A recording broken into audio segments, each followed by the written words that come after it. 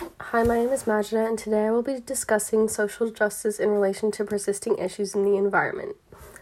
Over the past few weeks, I have been discussing environmental conservation.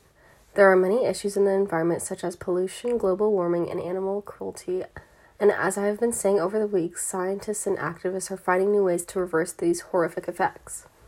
But how are these actions affecting society? Among the different classes, people are not being treated fairly when it comes to environmental concerns. This can affect many things, including their health, which is a major concern. This is the opposite of what social justice aims to do, which is to give everyone the same opportunities no matter who they are and where they come from. Let's take a look at the advantages and disadvantages of environmental justice outlined in an article by Forest Research.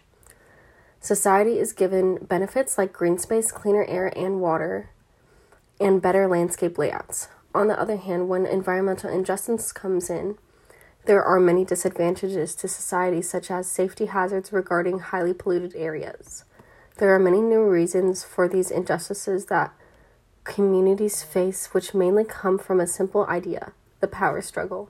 People tend to think that it is a certain group of people that are causing environmental concerns, therefore they should get better living conditions. However, what people fail to realize after their lack of education on these matters is that the environment is being damaged by every single one of us. It is not just one singular person or group of people's fault. Everyone is living in this world has had their share in ruining the environment in some shape or form, whether they realize it or not. However, it is evident that people want the same rights. They want to be able to have a say in environmental changes that could affect their health. They want to make sure that their family and friends are safe just like everyone else. There is an organization in the U.S. called the United States Environmental Protection Program that emerged to ensure that everyone has the same opportunities when it comes to environmental changes. Over the years, they have been working on embedding environmental justice into all of their new programs and policies that they pass to help create a safer environment.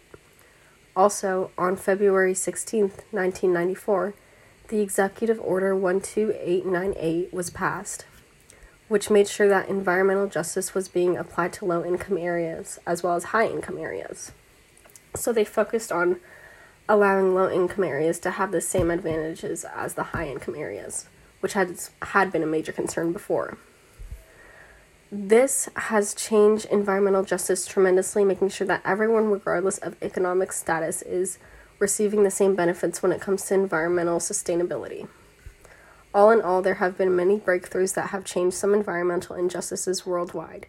Yes, there are still many places that have not been given the same advantages, but there have also been many social efforts to turn things around.